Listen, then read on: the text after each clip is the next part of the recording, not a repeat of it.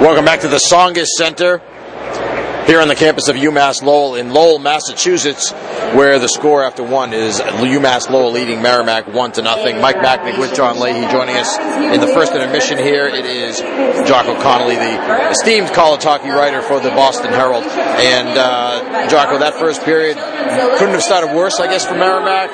Couldn't have started better for Lowell, but after that, especially after I think Merrimack killed that penalty to Gould in the first minute, things kind of evened out a bit. Lowell probably was a little better at the play, but could be a lot worse for Merrimack in particular at this point. I agree, and I think Merrimack was clearly looking for a faster start, especially after last night when kind of the tables were turned on them a little bit, and if it wasn't for Tyrinen, that they would have been in for an even longer night last night, so he really bailed them out.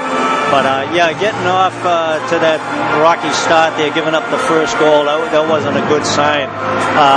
As I watched the period, I kind of got the feeling that, and this is a little bit for both teams, it's almost like they both have forgotten how to play. I mean, maybe they're hitting that lull in the season where, there's other things going on, there's snowstorms and everything else, the Patriots in the Super Bowl, I don't know what, but maybe the focus is in what it should be. And I often remember the former Harvard coach Mark Mazzolini used to have a saying when his team really wasn't showing the right focus and everything. He said, we're not showing the right jam. And I think that's a good way to put it, and especially in Merrimack's case. I think they've got to up the tempo and get back to basics and kind of refocus and kind of circle the wagons and basically find that jam again that served them so well earlier in the season. Coming off of last night's game too, with the way that it was so one-sided for Lowell, not just the shots or the shot attempts or whatever. I mean, I felt watching the game that if they kept time of possession in hockey, which they don't, it probably would have been 80-85% in favor of Lowell. And so you knew that Merrimack wanted to change that tonight. Giving up a goal in the first shift doesn't help, but I thought after that they did a better job. I mean, the shots were pretty even. There weren't a lot of good quality chances. That's the kind of road period and road game that Merrimack wants to play.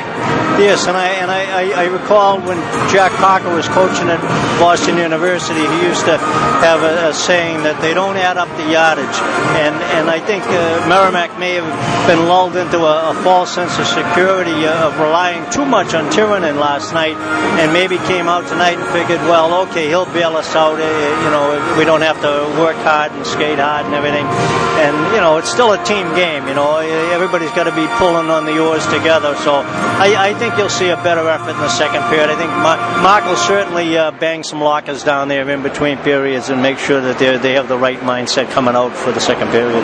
We're here at 9 games to go after tonight. I think it's 8 games to go for Merrimack in the regular season, and I don't know that anybody thought they'd be at this point coming off of last year and where they were. So, we're talking about things like the pairwise and being in a position there to get home ice in the first round, or maybe even better depending on what happens down the stretch here. But, it's almost hard to forget. I mean, the expectations get raised, right, throughout the season. So now we're talking about those things, and if you fail to get them, it ends up being a bit of a disappointment. But realistically, I mean, as somebody who watches across the region in college hockey, they're having a pretty good year. Yeah, I agree, and I don't think there's any reason to panic and start looking too far down the road with the 9 games left. You still have to take it, weekend by weekend series, and I think coaches are more focused on trying to get maybe 3 out of 4 points on the weekend, as opposed to worrying, what's going to happen the first week of March. That's still a long way off, and the other thing is, teams some teams have injuries. Teams are still finding their personnel. I mean, one of the reasons why Northeastern has been on such a great run of late is the fact that all of a sudden they've got a 2-goalie rotation. So teams are really still in a kind of a metamorphosis stage, and there's a long way to go. But I think by all accounts, the job that Mark Dennehy's done with Merrimack this year has just been phenomenal. And on the Lowell side of things, much better than people thought from them coming into the season as well. What is it that you see? Everybody's trying to figure it out, right? What is the magic formula for success here? What's Norm Bazin been able to do? Well, I think from his standpoint, I think it's his system. He has a system. He believes it, and he doesn't change it no matter what. Sometimes you see teams change to try to fit their personnel or their perceived personnel personnel. And Normie doesn't do that. He sticks to the formula. He knows where he wants to plug certain guys in, and it's kind of like, they have to buy in right away, and if they don't play. And I think it's been working for him. It worked for him before up at Hamilton, and I think he's just carried it with him, and I think that's what makes successful coaches. All right, Beanpot coming up on Monday night. Harvard, BU, Northeastern BC. Seems like the most balanced tournament in years. I know Harvard's a little bit down. We have so many guys out of the lineup, but handicap the tournament. How do you see it shaking out? Well, if you had asked somebody 2 months ago, I think it probably would have come down to, maybe BU, Harvard, 1 and 1A.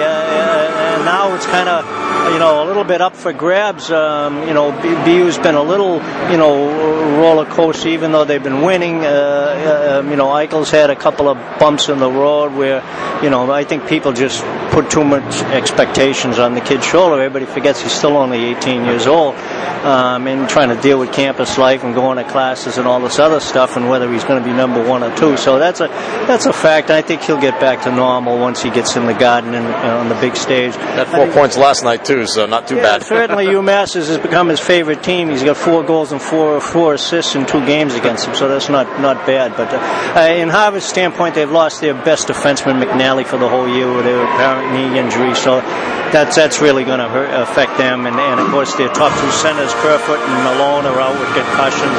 They've already lost Colin Blackwell to a concussion, and hopefully, I wish good things for Colin. I hope he comes back, but it's becoming more and more doubtful with all the poor injuries he's had.